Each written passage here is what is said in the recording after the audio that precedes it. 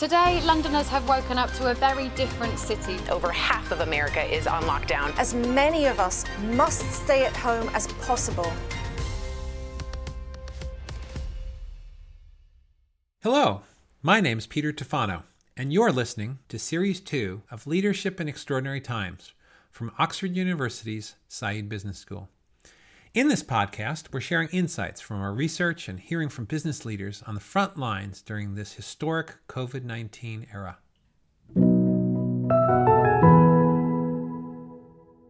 Episode 3, Financing the COVID Crisis. In this episode, we're focusing on the impact of the pandemic on the financial system and the broader economy, and how the impact of the crisis is likely to accelerate economic transformation. Banks were the villains of the 2008 financial crisis. But could they be the heroes of the COVID-19 crisis? Over time, will banks and other sources of finance take over? How will they work with governments? To explore the role of the financial sector in helping the economy to recover, we have two special guests. In conversation here are Sergio Ermati, Group CEO of the UBS Banking Group, and Tim Jenkinson, Professor of Finance here at Said Business School. Tim Jenkinson starts us off with an assessment and overview of the big picture. What I wanted to do was to start off really in the sort of more macro sphere, thinking about the role of the different people who will potentially be financing this crisis. And in my mind, there are sort of three groups of those who are going to finance corporate businesses and indeed other organizations through the crisis. The first is obviously the government, through direct schemes to fund jobs and all sorts of other things as well. The second one is really the private sector intermediating funds as sort of alongside government, which could be banks with loan schemes which are pushed through banks. And then the third one is really the banks and financial institutions themselves, the extent to which they are going to be financing it. And it could be banks, but it could also be real estate companies who are having to defer taking rents from people and the like. And Sergio, I was really wondering, what balance do you see between those three different pots of money or pots of financing that you think how will that play out over this crisis? No, well, I mean, that's a very good point. I mean, at the end of the day, in a nutshell, in order to get out of this crisis, in order to manage the first phase of the crisis and long-term get out of this crisis, a collective effort is necessary. So I don't think that the three group of stakeholders that you mentioned, all they need to play an important role. I think it's fair to say that the government took the lessons learned from the financial crisis. I would say that they were very quick and swift in announcing at least measures, which psychologically, in my point of view, was helping. Of course, then in some countries, things got delayed a little bit, but the fact that people knew from the very beginning that they could count on a broader and massive investments by many governments was very helpful. So the banks, we are very happy that banks were not part of the problem this time, but, are part of the solutions. I think that at least for the time being, that they are functioning really much as a transmission mechanism, as you mentioned before, because it's not so easy. It's very difficult for governments to pass the money. And in many cases, you need to leverage existing infrastructure and making sure that the money goes to the right place to the extent possible in the most effective way. And I think that banks in general played a vital role in this process. The third one is, again, banks and other stakeholders. What can they do? Yes, I think that if I only look at our case, but I'm sure many of our competitors have had the same experience. We granted loans and extended credit for an amount that was 5 times larger than the total amount we passed to clients through the governmental programs. So you can see already that the financial system, the banks, were not only an effective transmission mechanism, but also were putting their own risk and money on the table. Now, when you look at banks in general, of course, going forward, not every banks will be able to continue to feed this system. Also because one thing we have to remember that banks have a responsibility to clients and to society in respect of being, a facilitator and granting credit, but they also have a responsibility to depositors, because people give us the money and expect the money back. So, and the money comes back only if we are able to deploy it in a way that is credible and sustainable. You mentioned the real estate sector amongst others. Yeah, of course, in many cases, it is possible for owners to grant concessions on the rent. But in some cases, you have to also to think about that themselves, they may be in trouble.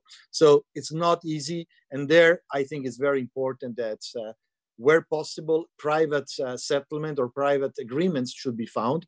But where it's not possible, maybe the government has also to step in and try to find the most pragmatic way to help this issue. Right. No, indeed. And in your view, I mean, how long? We've obviously had massive government intervention for a long while. And in some respects, this is really just investing on behalf of the taxpayers or the future taxpayers to support the current businesses. And there's a limit. There's obviously a limit to how long that can go on.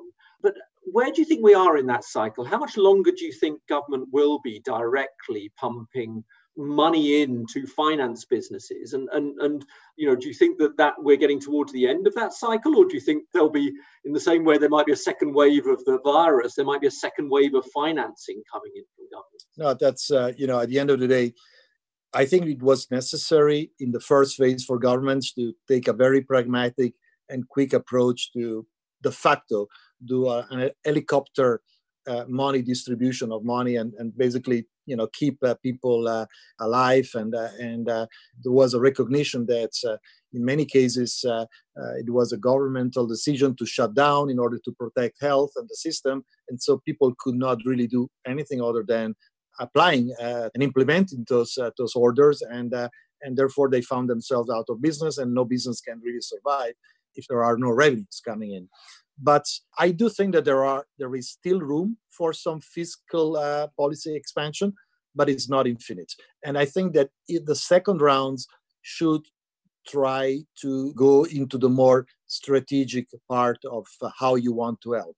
We have to recognize that, unfortunately, not everybody will be able to survive this crisis, because in many cases you are talking about businesses and realities that were already in very stressed situation entering into the crisis, and this situation has only accelerated now a very critical situation. So we will have to pay attention how to redistribute the money, because the point you mentioned is quite spot on in my point of view, that we need to say that at the end of the day, somebody has to pay.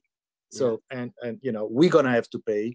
Of course, you can try to find ways, and you have to expect taxes to go up, but also, spending for other investments by the governments will be limited, and we cannot afford to distribute money out everywhere. So that's where, again, coming back into the private sector, I think the role of banks and financial intermediaries and academics and everybody in contributing, in advising our clients, stakeholders on how to think about the so-called new normal is very important.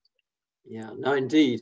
And do you think, I mean, just to pursue that line of, what's the government going to do in the future? Clearly, the first stage of their response was understandably to lend money, to sort of defer tax payments, to pump money out through government loan programs, sometimes guaranteed, sometimes direct loans, and things like that.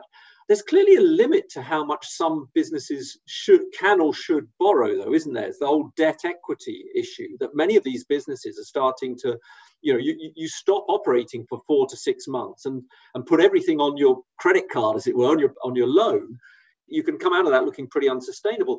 Do you think that there will be a role for government actually to take equity stakes in businesses in the coming months?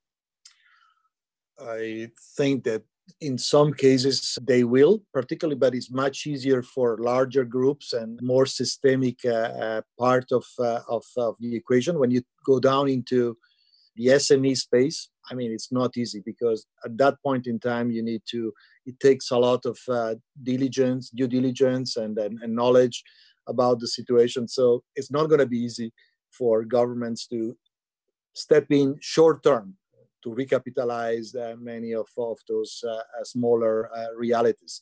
And then there is, of course, probably it's more of a political kind of ideological standpoint of view. How far do we want to have governments going into the private sector and, de facto making the delineation between who is doing what in the economy and in our society a little bit too complex. So I do think that it's important for governments to facilitate this transition. I almost think that it's much better to think about, although we should not be too open and too generous to start with, but being open to forbearance and write-offs of potentially part of the debt, rather than becoming a co-owner and making it very, very complex and, in my point of view, way too attractive for politicians. Yeah, that's an interesting idea that you sort of put in. You write off the loans, and that's almost like equity in a sense that you're sort of putting into it. I think it's but it's something that you need to do it carefully, because moral suasions. If people start to think that they can do it easily, that's not good. Right? No, that's right. Now we actually have a question a bit related to this from Kurt in the UK, who says that in the 2008 we had a liquidity crisis. This time we have an impending solvency crisis, which I think is probably true for many businesses. And he asked the question, so sort of how are banks going to be able to lend in that situation? And sort of to tack onto that question, I've heard talk that the auditors are going to have a pretty hard time in upcoming audits, convincing themselves that there's a going concern in many for that they pass the going concern test in many of these cases. So, but the question I think directly for you as the CEO of a bank is that, how are you having to change the way you lend to companies which, where many of them are currently, sort of have a high, well, not necessarily insolvent, but there is a solvency crisis. Absolutely. That's the real challenge here for us and for everybody to set the level of expectations right on what banks can do on their own in respect of funding the situations you mentioned, because you don't want to put yourself into becoming also part of the problem as a system. So you need to really think about how you can advise and, of course, deploy capital and resources that are there to be used where you believe that there is a fair chance for this entity to go through the crisis and come out successfully. If it's not the case, you are creating a situation in which a bank or the banking system could become part of the problem, leading into its depositor clients fearing for their money, and you start to have a run on the bank. And then we're going to go back into square one, and where governments will need to come in and doing it, which I don't think that the resolution of this issue can be governments putting more money for everything, because it's not sustainable. So we need to set the expectations correctly on what banks can do on their own. Mm. And just to sort of round off the sort of macro things to begin with, macro questions to begin with, what's your view that at the end of all this, how will the business models of both the financial sector and indeed the corporate sector have changed, do you think? And indeed, will you assess risk of businesses in any different way? This is clearly something that none of us have ever observed before. And we're used to in business schools teaching people about, the correlation of risks to the stock market, systemic risk is what matters, beta type risk. But then you start thinking, well, is it a big risk to not have a digital channel to your business? Is a sort of major risk which might impact upon that, which isn't what we normally capture in statistical models and the like. I'm just sort of curious as to how you think, our view about risk and the sort of business models that you're prepared to lend to will actually have changed. Well, first, I think that we already talking for our own experience. We are already going through the first set of lessons learned out of the last 4 or 5 months. And one thing is quite clear, that we have been investing a lot in technology front to back in order to be prepared for the future of digitalization. And actually what it turned out to be was a very convenient investments that we had to utilize for some things that we never planned for. So such an acceleration of the onboarding of clients that were probably due to use digital channels over the next 3 to 5 years, they embrace it in 3 to 5 weeks. And a massive usage that is going to have a profound repercussions on the way we manage our interaction with clients, the way they interact with us, the way we look at our real estate footprint, and the way we will need to continue to invest in technology. And the fact that we were able to have 95% of the people working from home, and still the bank was having one of its best quarter and is running successfully, it's quite amazing and surprising, because our business continuity management program was always designed to an interruption in your ability to locate people in a certain building. So we would need to move people to another building. Mm-hmm. Now we discovered that was nothing to do with physical, was a virus, was invisible. And therefore people need to go home. So rolling out and getting people to say, now you can use all this technology you have to do your job from home, has profoundly changed the way we communicate and interact. So we're not going to travel so much as before. We're going to really arrange meetings in different ways, also with clients and internally. Very profound.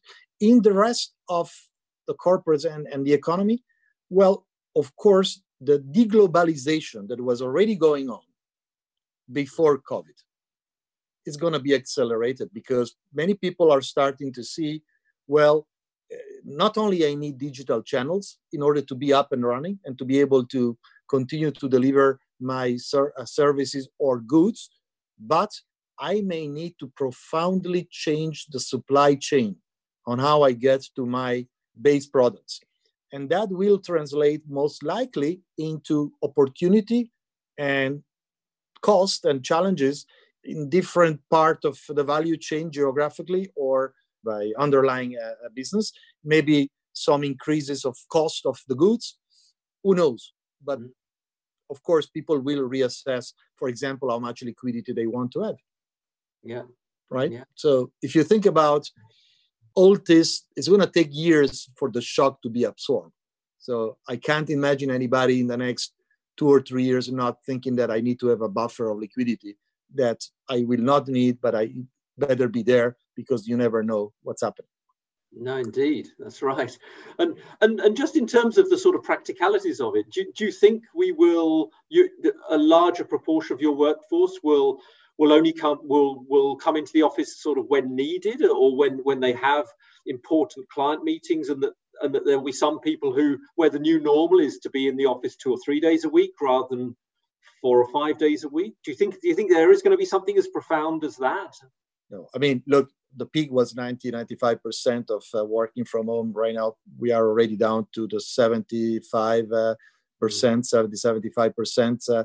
And I do think that the new normal will be the other way around. Most likely, you're going to have, on average, people working maybe 1 day a week at home. But this is profound. By the way, 20%, it's extreme. It's not practical to think that everybody can stay home, but from time to time, some people will stay home and it will be easy. But some others told us, I'm much more productive when I stay home. Or I know that if I take 1 day a week, I can do 20 phone calls with clients uninterrupted.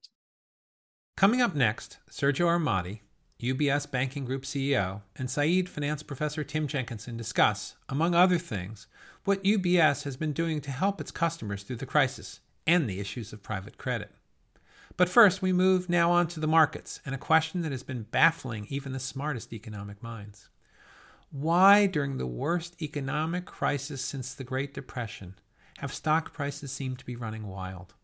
Just as death tolls globally were spiraling, as were fears about business bankruptcy and unemployment, the S&P 500 and NASDAQ, for example, have gained ground. Why the apparent disconnect between markets and reality? Sergio Armati. I don't know if it's just complacency, or maybe there is something more profound that the equity market is telling us, that, at the end of the day, rates are here to stay low for long terms. So people are starting to say, well, what is the risk? The risk-free rate and and the risk premium of many parts of the equity markets should be reassessed, and therefore valuation should be seen in a different way. So the so-called "this time is different" can drive people to buy into the illusion that things can go over like that forever. So I'm very skeptical. And the reason why I'm very skeptical is because actually you see the credit markets are not at the level of December. Yeah. Both investment grade, high yield, and many other asset classes are still midway, or they are coming in. It's clear that this optimism has created a little bit of buying into the market. But if I look at credit markets, and last but not least, banks stocks are probably a better indicator of what the market and the broader investment community thinks about the future. So there is a less rosy picture coming from there. So I'm surprised, and it's way too quick, the rebound. Yeah. And it's, I suppose, it could be partly that some of those US indices in particular are very long, heavy on technology, which is sort of obviously a gainer here. So yeah, but by now, everything is catching up. Yeah, it's true. Can we shift a little bit to sort of what you've been doing, UBS has been doing for its customers? I mean, how have you been helping your customers through the crisis? And is there anything that's been particularly you've had to sort of change your practices or lending practices or the way you do things? Just give us a snapshot of what you've been doing. The most important role that we had was not just to be the transmission mechanism for governments and also give our own, open up our credit lines to the clients, but I would say advising clients, no matter if they were corporate clients or individuals, wealthy clients, was helping them to navigate those difficult moments in the way they thought about their assets, their businesses was very important. So I'm coming back into the most important part for us was to be up and operational, and to be seen as proactive and advising, not just supplying with credit, because just giving money without the context was not really necessary. So I think that this crisis has reiterated to me that banking and big chunk of the banking value chain is still about relationships and advice and human. So technology will always come in and facilitate, in some cases cannibalize part of the value chain. But at the end of the day, particularly when you talk about for an entrepreneur, for a corporate, for a wealthy person, when you talk about their wealth, their family, how to plan for the future, and so on and so forth, nothing is more important than facing people and expertise and being able to interact. And so technology will be something that people will embrace more. Just to make you an example, we organize conferences on investment teams or so on. Usually, we have a numbers of fixed, average number of participants. Doing the same conferences like we are doing right now has translated into 3 times more people, more clients attending. So when we go back to normal, maybe people are more busy and therefore they won't be able to do what they did before. But I'm sure we're going to have much more participation through digital channels. Yeah. And in terms of one of the things that's happened since the last crisis is that, where banks had to really bolster their capital ratios and there was much more care taken about, the role of investment banking and corporate banking and retail. And indeed, I know UBS has a real focus on investment, management as well and wealth management. And do you think now that, obviously banks are in a much better position to lend and to weather these storms? Because after all, a lot of the loans, I guess, must be going bad in a way or looking doubtful. There was a lot of care put to bolster those capital ratios, but were any of the stress tests that were put on banks, did they ever envisage anything like this? Essentially, the large part of the economy shutting down for several months. Was that one thing that was built into those stress tests? No, definitely. We never really stress test for shutting down. But, at least stress tests are, something that we use as one of the most important tools in managing our risk and our capital is a stress test. And we have different taxonomies that we go through and we assess. And but of course, many of them, what we would call a global economic crisis scenario, where de facto, I would say 80-90% of what happened, right? So we couldn't really say, well, it's because people are not able to go to work, but we would say, well, rates goes to, down 100 basis points and equity markets could collapse 20% and you stress your credit. And de facto, you reconstruct something similar to what happened. So in our case, I have to say that for many banks, this is something that we could reconcile and correlate with what we saw. Yeah. And do you think that in general, what you're hoping is that at the moment it's difficult for many businesses to make their interest payments or the like, and so there must be a lot of deferral going on, I would imagine, across the whole sector, just like there's deferral of rent payments and deferral of tax payments, things like that. Is it in your view going to be a sort of deferral of credit and new sort of people will build up an obligation to pay in the future, but the amount of actual sort of bad loans that come through might be smaller than people anticipate? For our own experience, I have to say that, by design, by strategic design, and by the nature of who we are, being a bank that is based in Switzerland, where we do banking 360 degrees. So we are exposed to personal banking, to SMEs, large corporates. We had the luxury to come into the crisis with a very strong economy in absolute and relative terms. And therefore, there was enough buffers available to absorb the shock. Just maybe going back to the government program, it's quite interesting because if I look at the credit that we granted on behalf of the governments or through the governments, 70% of those clients had no credit with us. They were able to run their business without any access to credit. Quite interesting. Mm. So only 30% had a credit exposure to us. Now, 3 months de facto into the crisis, the utilization of the credit line that we granted, it's only 45%. Right. So we have a luxury to come in with a strong economy, but I'm sure in certain countries, what you just mentioned is going to be very challenging, particularly for those sectors that were already weak and facing structural issues, and that will be challenging. Clearly, UBS has a particular sort of constellation of businesses, which is quite heavy on the wealth management side compared to some other banks.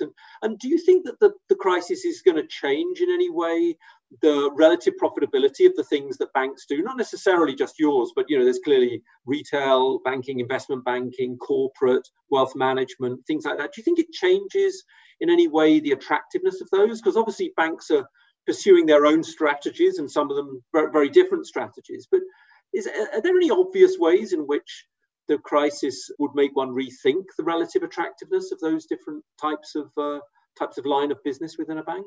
I think COVID has accelerated to some extent something that would have taken 3 to 5 years to crystallize into few weeks. And so in that sense, you will see an acceleration and some people will need to really profoundly change their business model, or they will be forced to merge or to sell themselves to other players because they won't be able to fund the technology investments that are necessary to survive. The second aspect is, which is the opposite, is what I mentioned before. Value of advice for banks has proved to be still an asset. Yeah. So you need to work on the two dynamics. So basically expect some continuity in the value of advice, although our people remains the most important asset we have. What you need to do is to make sure that they get the best tools available to be smart, fast, as the situation evolves and change. But on the other end, technology changes everything. Can we just sort of just a final sort of area of questions I had in my mind was the way other financial institutions are going to help fund the crisis, if you like. And I can think of a few of those which I just want to touch on. The first one I wanted to ask you about was, if you like, I don't know whether we now call it shadow banking, but private credit. There's clearly been a lot of huge growth in the idea that a lot of the loans that are being given to corporates these days are not going through banks. They're actually going through funds which are raising money from large institutional investors and then doing direct lending into corporates. In my day job, I spend a lot of time on the private equity and private credit side, and that's been, as far as I can see, the hottest ticket in town for the last 3 or 4 years amongst institutional investors. What's your sense of that? Because presumably these were sometimes lending on a leveraged basis into corporates, which feels like it ought to be, not the place to be at the moment. But have you got any thoughts about private credit and that side? I think that this crisis is going to be a good stress test for that business model, because of in a bull market and in a normal market environment is easier to disintermediate the more traditional channels. But when a crisis comes and when loan losses will come, you will need to see how much capital is available. And the second point, which even for large organizations, the first few weeks of the crisis, there was an element of liquidity tensions in the markets, and central banks had to step in. So imagine those smaller entities that have really limited access to capital markets and funding tools. It's not easy to do just brokerage. I mean, brokerage, fine. I suspect that, and I see it, we also do it already now in Switzerland. We do broker ourselves mortgages. We don't keep all the mortgages. We may facilitate different people. So for somebody to come in and disintermediate the traditional banking channels is not easy. But of course, also remember that many of those realities had regulatory sandboxes that were there to facilitate innovation, which is welcome.